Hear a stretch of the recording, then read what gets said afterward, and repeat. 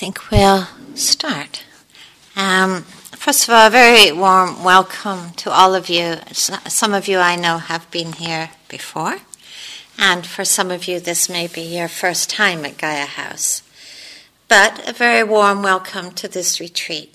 My name's Christina Feldman, this is Jenny, and this is Chris, who for various logistical confusions too complex to explain, will be joining us tomorrow. So this evening, I want to basically give you an introduction to the retreat.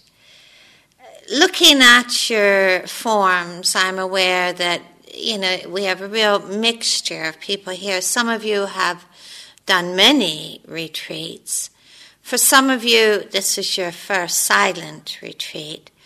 I think pretty much for everyone here, there are ways in which you are either currently or intending to integrate mindfulness into your more professional lives. And this is really often the shared bond on these retreats. Now, for those of you who are new to this particular retreat environment, some of it will immediately feel very odd to you. And I just want to acknowledge that. You may not be used to seeing Buddha statues at the front of the room or the various imagery that we have around the house. Even the silence may be a rather alien environment.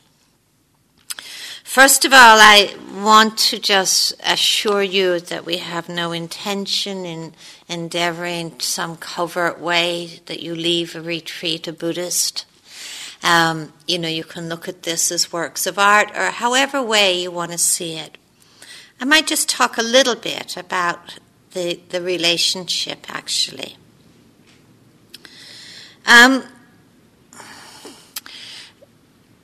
You will hear us, I think, in some of the instructions and in the Dharma talk, in the evening talks. You will actually hear us making quite some considerable references to Buddhist teaching and practice. I'd like to explain a little bit why that is so. Certainly in our culture today, countless people are appreciating the benefits of being more mindful in their lives. Countless people are appreciating the sort of therapeutic benefits of being able to be mindful, to understand the workings of their hearts and minds. Countless people are benefiting from the way in which mindfulness is actually taking some of the bewilderment or sense of being lost out of their lives. And instead replacing that sense of bewilderment with a greater sense of capacity, something they can cultivate for themselves, a way of being that actually is bringing a great deal more peace and clarity into times and situations that have felt confused. What many of us who've been working in this domain for a very, very long time really appreciate that the very long tradition of mindfulness. And the way in which pretty much all teachings of insight meditation, as well as all the forms of mindfulness-based applications, really have their origins pretty much in one particular teaching given by the Buddha 2,600 years ago about the foundations of mindfulness, establishing mindfulness, wakefulness in our lives. So what we see here, and I think many these retreats in many ways are kind of a wonderful kind of example of this. Certainly Buddhist teaching has always been in a process of translation. from the time it really, began with the Buddha in India through its very development, through different cultures and times. The teaching of wakefulness, the teaching of insight, the teaching of kindness and compassion has always been in a process of translation as it's moved through different cultures, whether it's been Tibet or China or Japan or Sri Lanka. There's always been a dialogue between the teaching and the culture of that time. And I think that process of translation is something that's very much continuing in our culture today, in the quite remarkable and I think very rich dialogue between science and psychology and some very ancient traditional teachings. And I think that dialogue that is happening between them, I believe it is a dialogue that is actually enriching both traditions. I think that the whole Buddhist tradition of meditation is being enriched in many ways by the more scientific, psychological dialogue, and in the ways that mindfulness is now being incorporated into so many ways of helping people to come to a greater sense of balance and groundedness and wakefulness in their lives. 2,600 years ago, the Buddha came out with, when he was asked really what he was teaching, he came out with this very, very simple statement that he basically said, I teach one thing, that there is suffering and that there is an end to suffering. And in many ways, it is that statement is the very place where this more historical and yet alive teaching really meets the whole world of mindfulness-based applications in their various forms. That there is suffering and there is an end to suffering. And then, of course, the Buddha went on at great length to talk about the very path that could be practiced by anyone. Spoke about the healing of inner torment, the healing of inner anguish, the healing of confusion. And that healing talked about a path in that healing that really could be practiced by anyone. Didn't have to be a scholar, didn't have to be a Buddhist or an academic, that all one actually needed to cultivate and to walk that path was to have a mind, to have a body, and actually a willingness to really cultivate that inner capacity for understanding, for kindness, for compassion.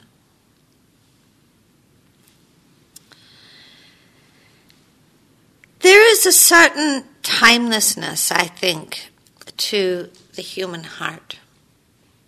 There's a certain timelessness to the human mind.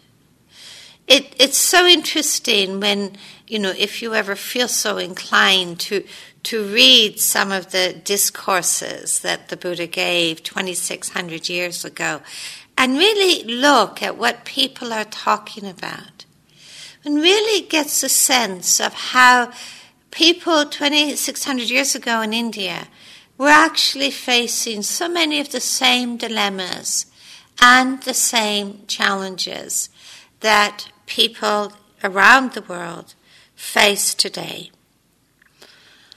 People would come to the Buddha and ask, what do we do with this life that often feels so out of control, so subject to conditions? What do we do with the realities of aging and sickness and death? What do we do with the realities of change and loss and heartache and disappointment? What do we do with a life, an unpredictable life that so often seems to refuse to cooperate with our desires and our expectations, or even our demands or our sense of how things should be? You look at the stories of people at those times and how much those stories, people are talking about the struggle that they meet inwardly in the face of often not getting what they want, or at times getting what they really didn't want to get. The challenges of impermanence, the challenges of uncertainty, the challenges of insecurity, of not finding a way, a ground beneath our feet that can be relied upon, that is steady. Now, it's so interesting when we look at those stories of the past, and when we look at the stories of our own lives, and indeed probably for many of you, the lives and the stories of people who come to you looking for help, we can sort of also spot some very classic ways of responding as human beings to the difficult and to the uncertain and to the unpredictable. Some of these ways of responding or reacting seem to lead to more suffering, more struggle, more anguish. And there are also ways of responding to the difficult that perhaps contribute to really finding the end of struggle and suffering. One of the classic pathways is a sense of despair, depression, the feeling of life being unfair, the feeling inwardly of being helpless, powerless. This shouldn't be happening. Perhaps another of the classical pathways of reacting to the difficult is with anger, with aversion, pushing it away, or else blaming inwardly or blaming outwardly. Judging inwardly, I've done something wrong, or it's your fault. Another of the pathways, certainly not spoken about in the Buddhist tradition, but one that I certainly come across quite frequently, is the pathway of guilt. That I've done something to deserve this. It's because I'm so unworthy or inadequate or incompetent that my life is like this. The Buddha said that these are all ways of compounding suffering, heaping pain upon pain. I think it might have been Freud who said that 25% of suffering in this life is intrinsic to having a body and living in an unpredictable world. And the other 75% of suffering in this life is born of trying to avoid the first 25%. The other way, certainly, that is suggested in this teaching is different. What the Buddha suggested in the face of the difficult, what at times seems unacceptable or confusing, is to cultivate the pathways of investigation, of compassion, of insight, of kindness and mindfulness. And he spoke about these ways, these cultivations, as being the ways to bring about the end of pain, about beginning to walk a path of healing. I think it is this latter pathway that often brings people to meditation practice, but it's this latter pathway that also brings people into many more clinical, therapeutic environments of learning how to understand what is actually going on and finding another way to meet it. Befriending our mind. What we will talk about on this retreat and what we will cultivate actually as a practice is in many ways quite a developmental practice. Because it begins with what we're doing actually right now. We stop. We stop. We step out of the busyness. We step out in many ways of the fixing, the doing, the performing, the being preoccupied, and we stop. That very simple step. It's the first step, in many ways the most important step. Because when we can stop, we can begin to listen inwardly. We can begin to listen to the life of our body. We can begin to listen to the life of our minds, the life of our hearts. These are actually the first steps of mindfulness. We can learn the possibility of befriending what we meet in that listening, rather than judging, blaming, resisting, avoiding, comparing. We can actually learn to befriend, to stand near to all experience, to stand beside all experience, with a sense of interest, a sense of curiosity, a sense of investigation.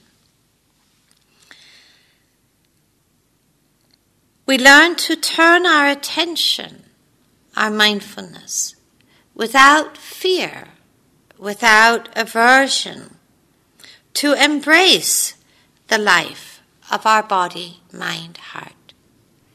As one teacher once put it, they said, to know the mind of another is to be wise. To know your own mind is to be liberated, is to be awakened.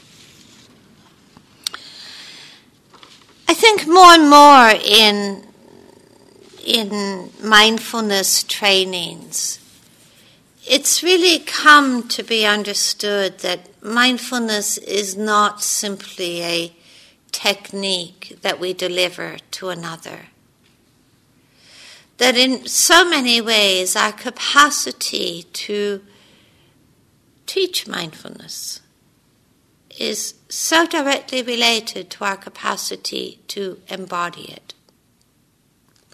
To learn how to develop in ourselves that actual dedication to stillness, to balance, to understanding, to kindness. What we, I think, begin to see for ourselves in a retreat is how our minds, how our hearts seem to live in this state of potentiality. That our minds have a remarkable capacity, actually, for confusion, obsession, preoccupation, rehearsal, comparison, judgment. But in truth, it's exactly the same mind that has the potential for clarity, for empathy, for generosity, for kindness. What we really learn, I think, through this practice for ourselves is that the shape that our mind takes is not somehow just an accident. That there is a process to how our mind is shaped moment to moment, to what potentiality is actually born. It's a wonderful little story I read some years ago about a little boy having a nightmare, and in this nightmare he's running away from this monster that's pursuing him. And yet the faster he runs, the closer the monster gets, until the monster jumps on his back and knocks him to the ground. And the little boy in his nightmare sees himself sort of shouting and yelling, saying, help me, what should I do, what should I do? And the monster leans over and says to him, why ask me, it's your dream. Why ask me, it's your dream. And I think part of what we do in this practice is actually to realize the kind of choices that may be available to us when we walk this path and develop this capacity for stillness, for awareness, for kindness, for compassion.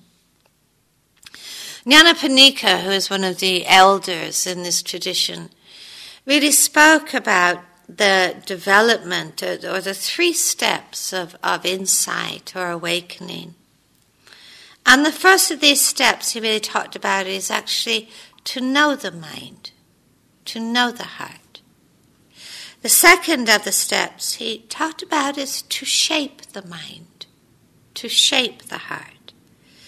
And the third of the steps of insight that he talked about, or steps in this path, is actually to liberate the mind, to liberate the heart. Now in this teaching, the word mind and heart are actually used interchangeably. But to know the mind, to start to know the pathways of our mind, the pathways that our hearts take, to know the emotions, to get the sense of all the changes that our minds and hearts go through in a single day, a single hour. Calm, agitated, happy, sad, contracted, dull. To know without judgment and without blame. It's the first step of befriending the mind, befriending the heart, simply to know. The second step Nyanaponika talked about is to shape the mind. Something that I think is important to acknowledge is our mind, our heart, is always being shaped by something. Another way of saying it is that we are always practicing something. There is never a moment when we are not practicing something, when our mind and heart is not being shaped by something. Sometimes the shape of our mind is really being unconsciously shaped by habitual patterns and reactions, aversion, resistance, hunger, grasping, comparing.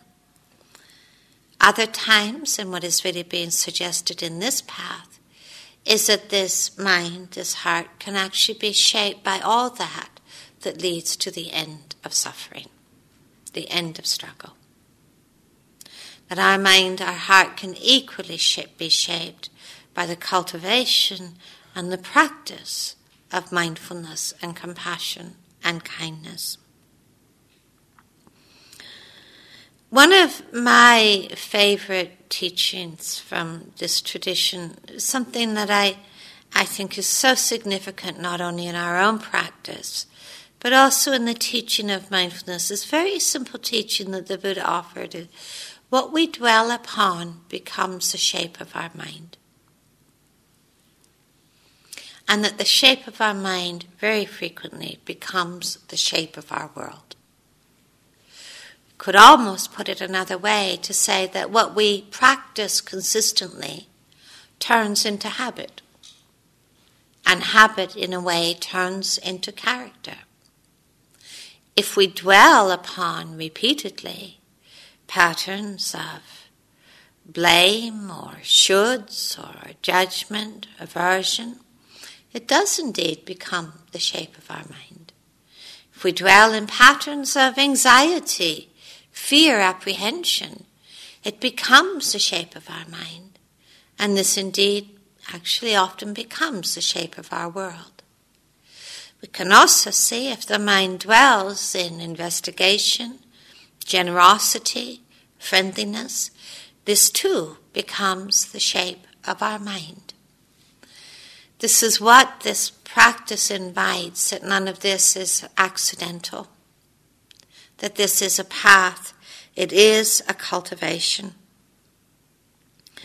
I think the journey of mindfulness is a journey from the mind being shaped by unconscious habits and reactions rooted in the past, to a more conscious, awake mode of being, rooted in the present and responsive to the present. The third step of insight, perhaps, in this teaching is to liberate the mind. What does that mean? To liberate the heart, the mind, from struggle, from torment, from obsession, from contractedness, from everything that heaps suffering upon suffering in our lives. So it is a journey, it is a path. But somehow there is some great sense of immediacy, I think, about this journey, this path. Because it's not somehow that we often talk about a practice. But clearly there's more to this than just practice. If it was just practice, it would only be a question of time. So I think there's something more to this about practice. It is actually a cultivation. And there's something, a great immediacy about it. Because we really talk about this cultivation moment to moment of our heart's capacity for wakefulness, our heart's capacity to meet the moment with kindness and with compassion. We will have a lot more to say about this over these coming days. But Jenny, Mark's going to do this. Just one.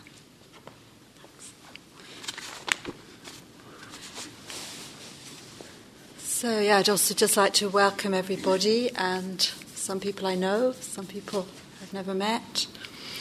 And I was just thinking what a lovely thing to do at the beginning of a new year, after whatever the last few days, a couple of weeks has held for us. It can be a very challenging time in lots of ways, and just to arrive the beginning of January and connect with our practice, with our commitment to awareness and awakening. So I applaud you for doing that. And I just want to say a few things about the framework of the retreat and how we set things up on retreat, really to support the depth, the continuity of practice for each individual and collectively.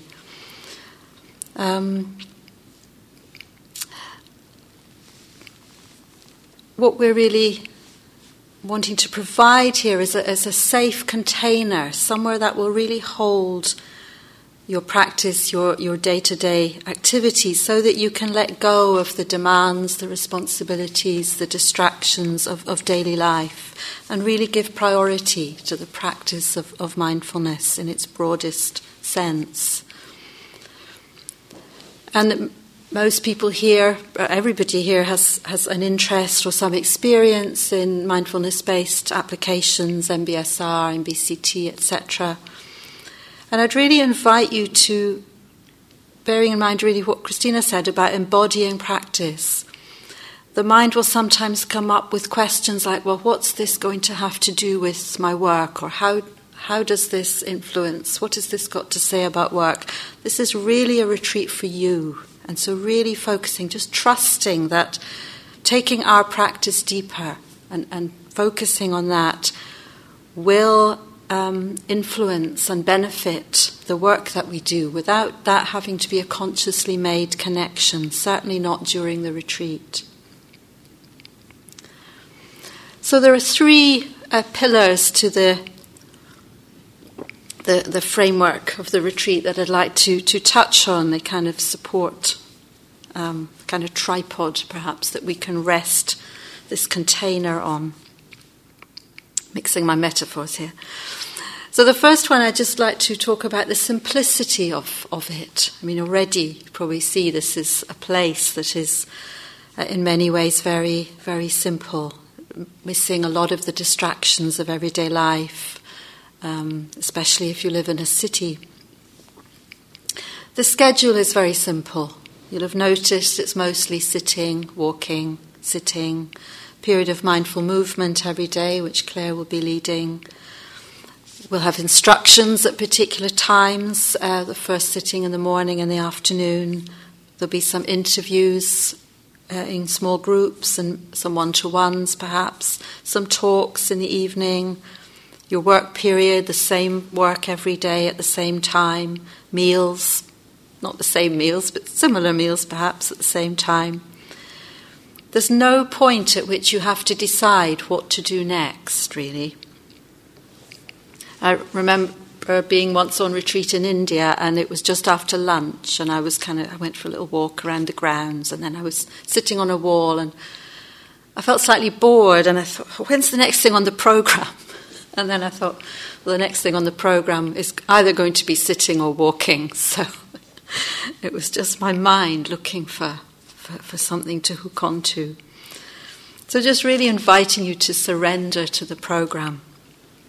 And notice how the mind will seek distractions, it'll seek entertainment, it'll start reading the soya milk packets or the notice board when you know exactly what's on it, you've read it before. So do keep an eye on the notice board, but just notice that tendency of the mind to want to go out there.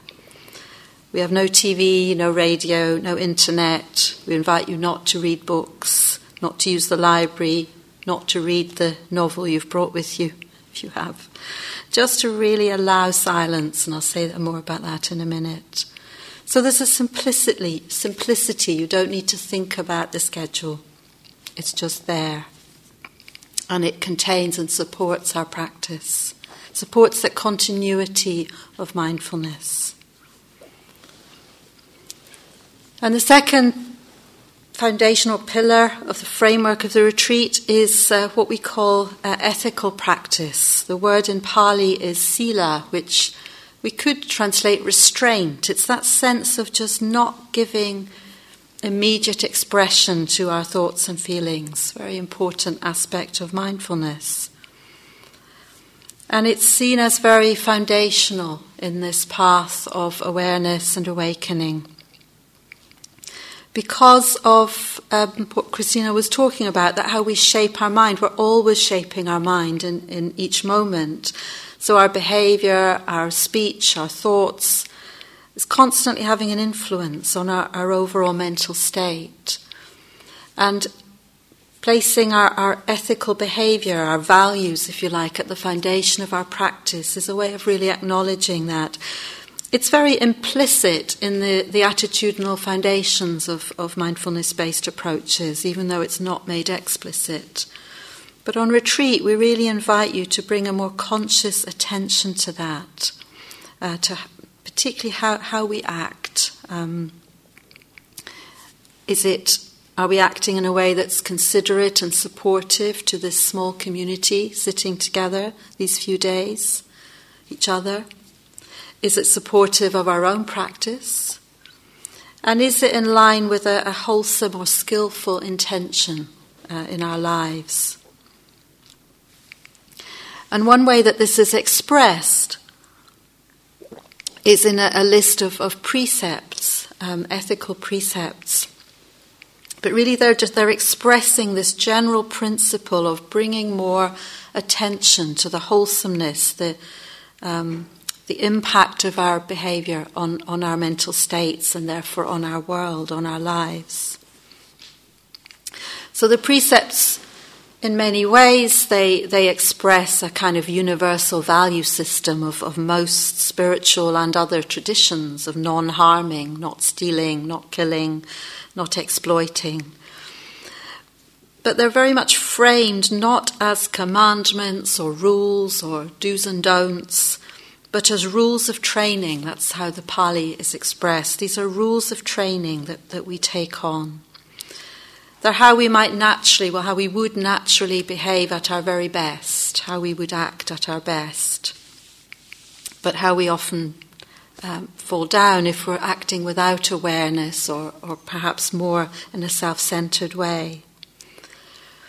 And they're expressed not as specific prescriptions. We each have to work out what a precept would mean for us in our lives.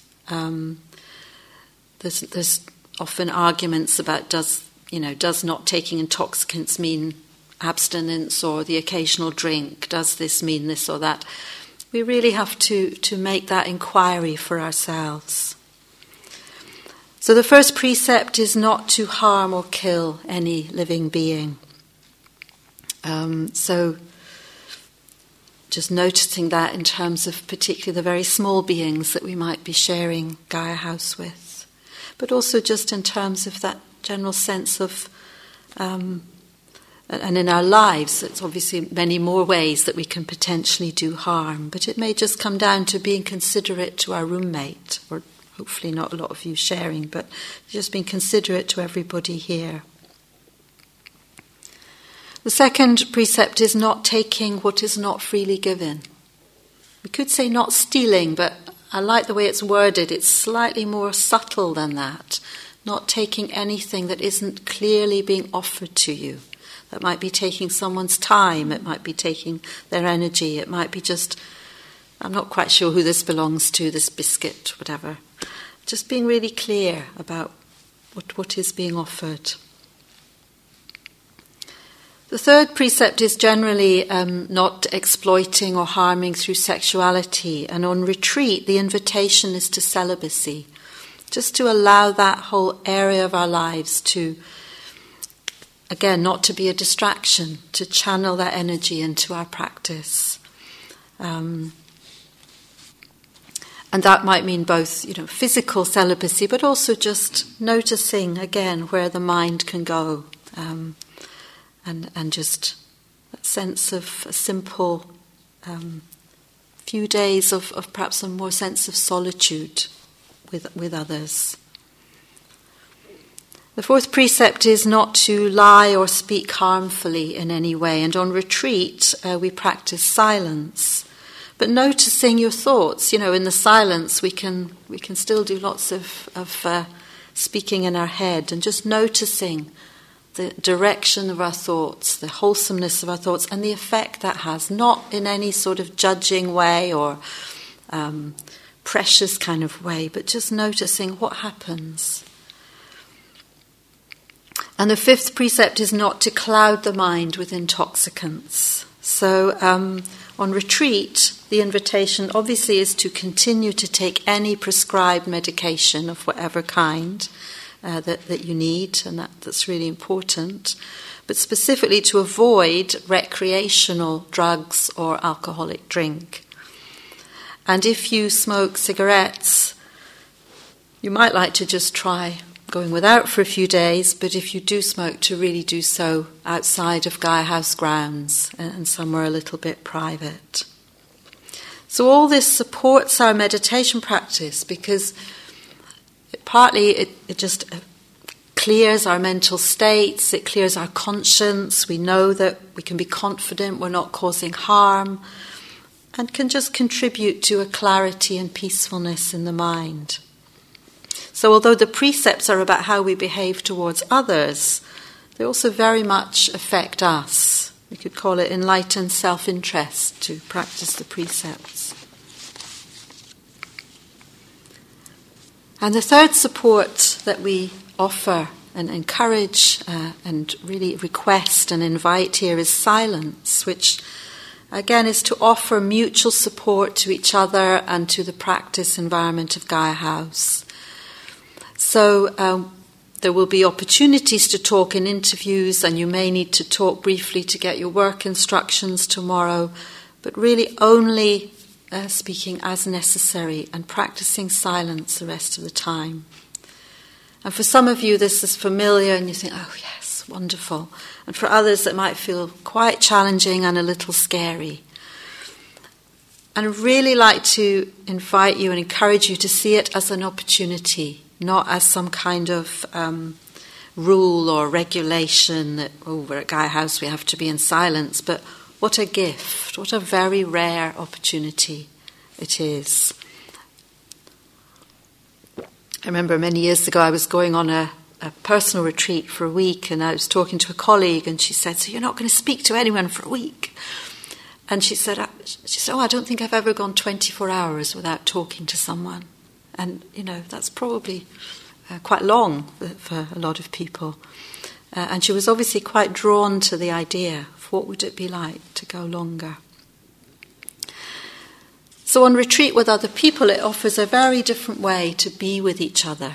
Alone with others, as somebody once called it in a book title. So we can drop all our concerns about what image we're creating, what impressions we're making on others. What a relief not to have to think about that. It also includes not escaping into conversation when the going gets tough, but really staying with our experience, really inquiring into it. So if you've come here with people you know, I would suggest you make perhaps a silent pact, or perhaps this evening just by some eye contact, that you really respect that, not to make a little exception, a little date for a walk with someone you know, but to see what it's like to be around a good friend or a partner in silence for a few days. It's a whole other way of relating. So again, this really reduces distractions. It allows a much deeper experience of ourselves and our mental states. And silence here doesn't just mean the absence of speech. One of the perhaps the most challenging areas in modern culture is the ubiquitous mobile phone.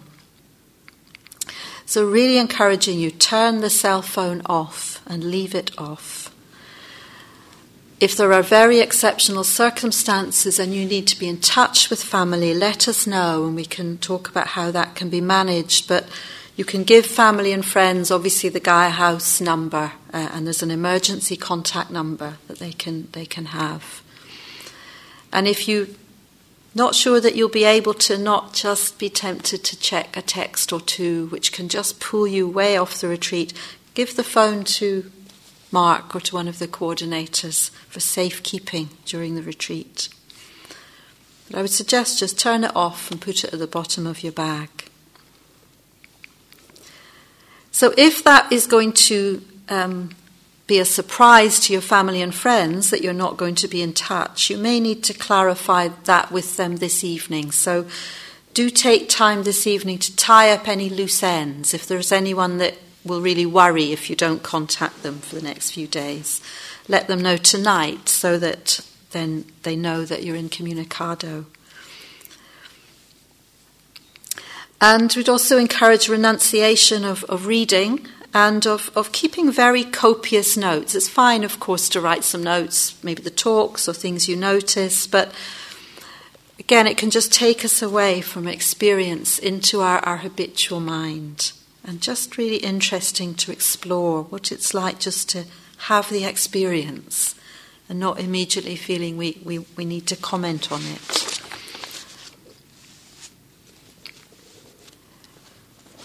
So there's obviously a lot of non-verbal communication, and sometimes that's important, not to, bump into people and things, but just to notice that when we pass someone in the corridor, sometimes we feel, Catherine put this a few days ago on the New Year retreat, we feel we have to do something with our face.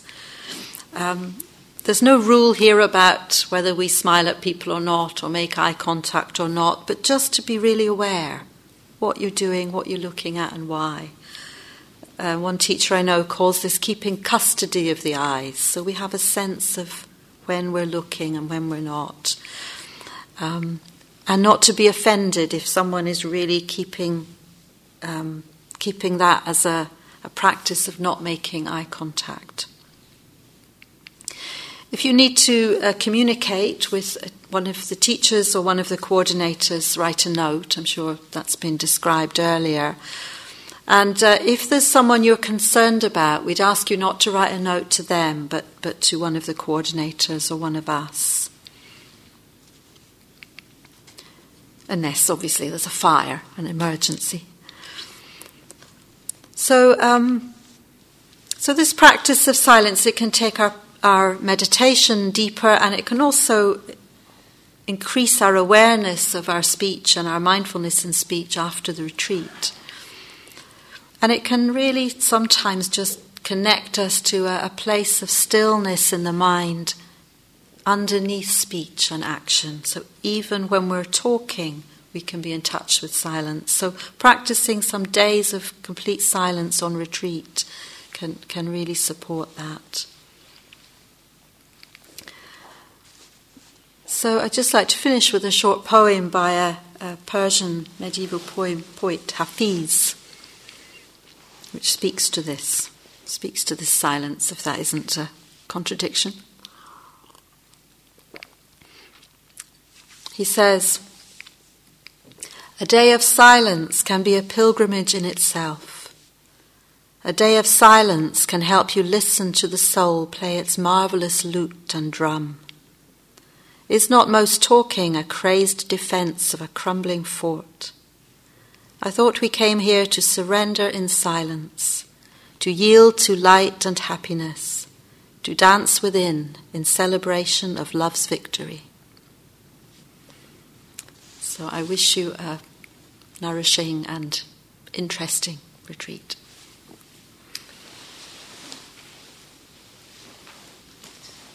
We're going to be ending the evening with a short sitting period, but before we do that, you feel free, if you want to stand up, just stretch your body a bit.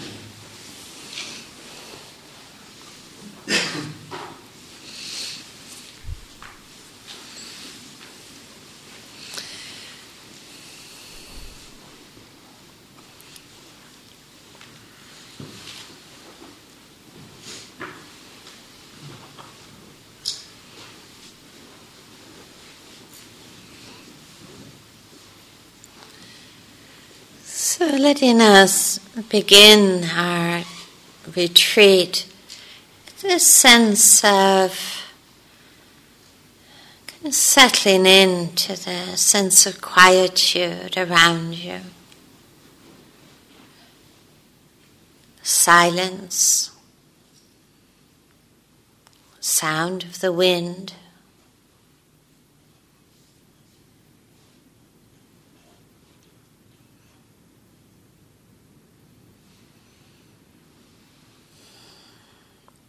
Sense of arriving and settling.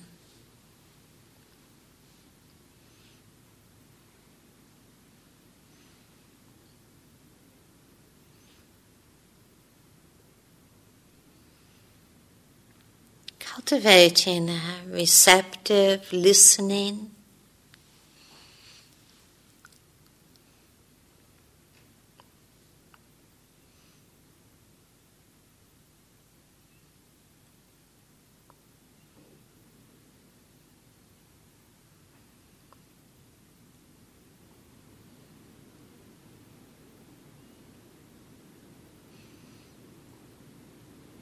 And bringing that same receptive mindfulness to your body in this moment, your body sitting.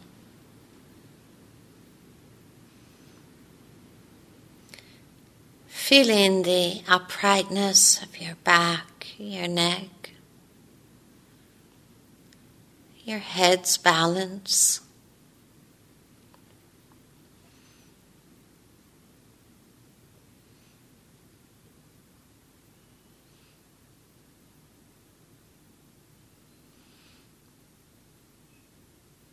Mindful of all the places where your body touches the ground, the cushion, the chair. Sensations of warmth, of pressure.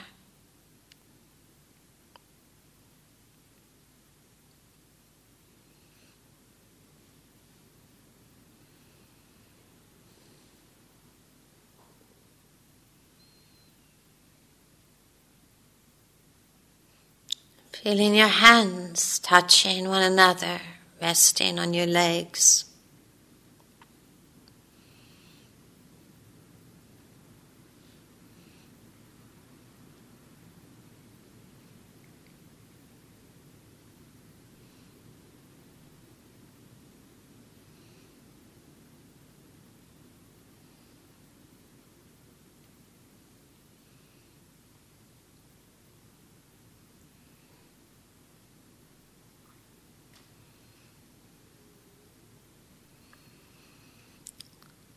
Feeling the touch of the air, your clothing, on your skin.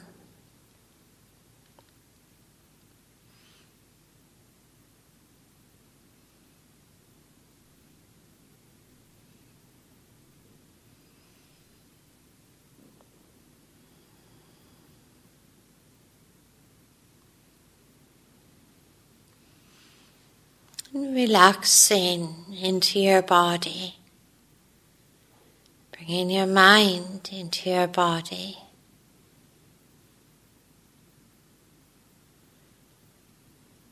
Finding in your posture that balance and marriage of uprightness and ease.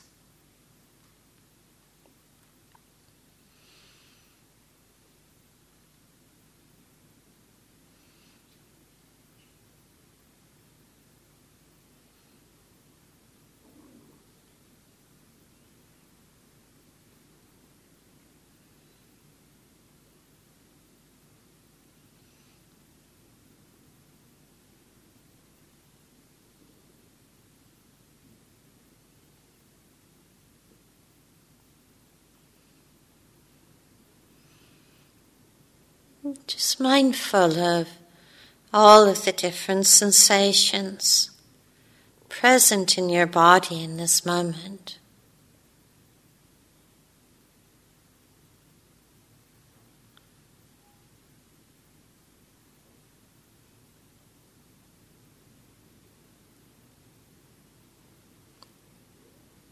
Aware of how those sensations register, how they change, move. Simple being with what is.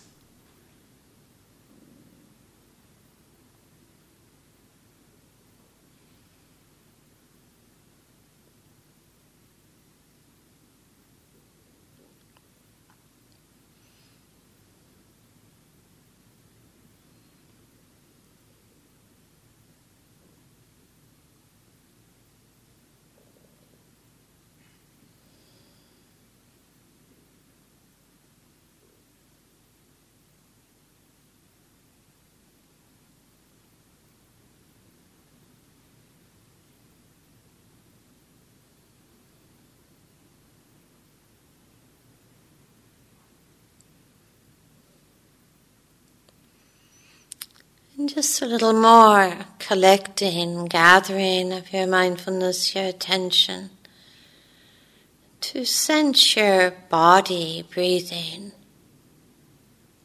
without forcing or controlling that breathing in any way.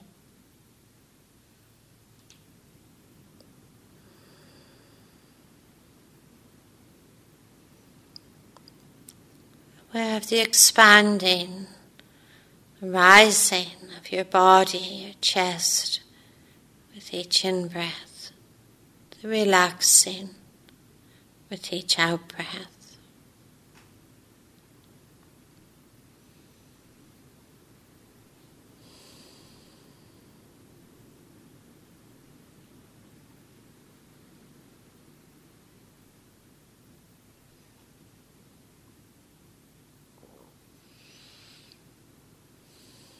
Perhaps with each out-breath, a sense of letting go of any busyness, agitation, sense of simply settling, being present within the breathing, within the body.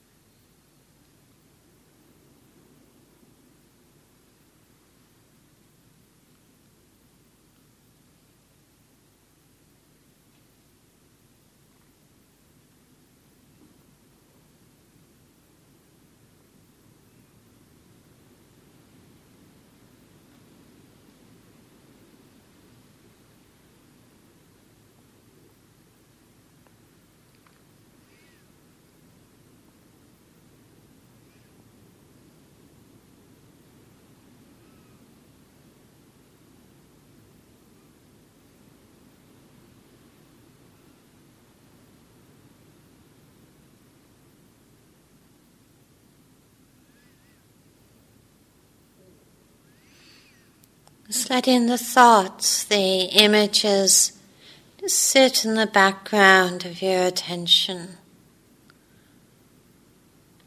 Unhooking a little. And bringing into the foreground of your mindfulness a simple awareness of one breath at a time, one moment at a time.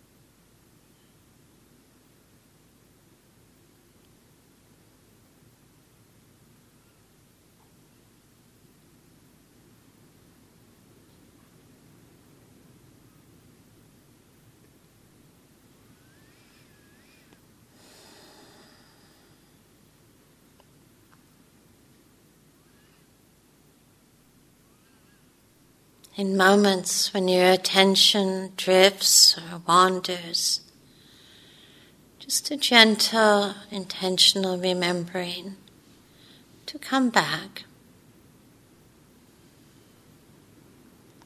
to establish mindfulness once more within your body, breathing.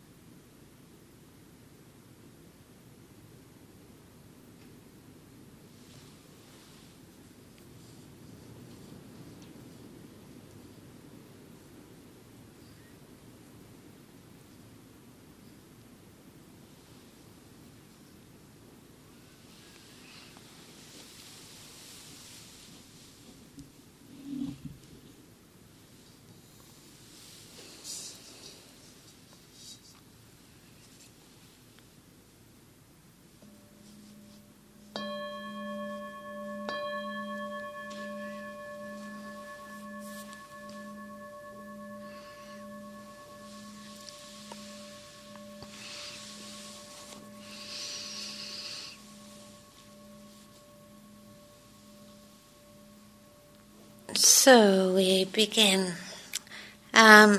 You probably might feel that it's kind of a ridiculous idea for an adult to go to bed at 9 o'clock. Might be some distant memory of doing that, but I would really recommend that you actually get as much rest as you can this evening. Certainly finish up anything you need to finish up. Then the wake-up bell will be at 6:30, 7 o'clock, sitting before breakfast. I think one of the things to appreciate about coming on a retreat is this opportunity to step out of hurrying. You actually can just relax a little. So much of our lives can be just governed by a sense of urgency and hurry and must, our endless lists of things to attend to and do and finish and complete. And a lot of that actually you can just kind of like let go of for just these few precious and unusual days. So to allow yourself just to slow down a little, to have a sense, even right from this evening, to be more embodied, to be present in the body, in a way, to let every moment matter. How we climb the stairs, how we brush our teeth. The very simple, very ordinary things that are often just kind of drowned out in the busyness of our lives and our days.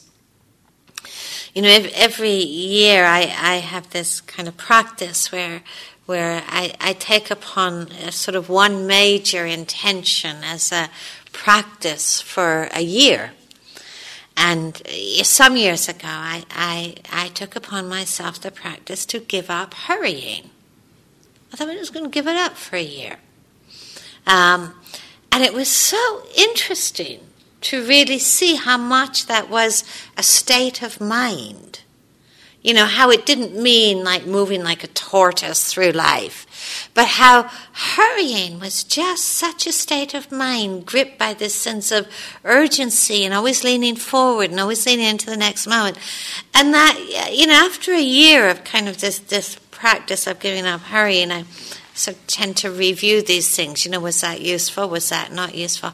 And I discovered it was such a delight. I've never been ever tempted to take it up again.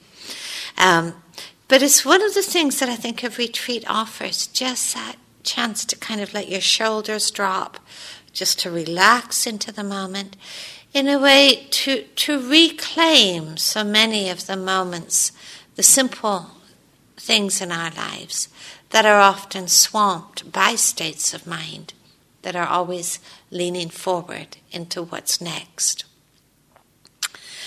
There's a wonderful cartoon in the Zen tradition where there's a young monk. He's obviously asked this elder monk a question, and the elder monk is looking at him with this sense of puzzlement on his face, and he says, "Nothing comes next. This is it." It's kind of a useful sort of proverb for a retreat. It's not about life is not going to unfold any longer, but how to live the moment we're in as if this is it. As if this is really it. So, yes, I hope you rest well, or as well as you can, however it is, and we'll see you in the morning.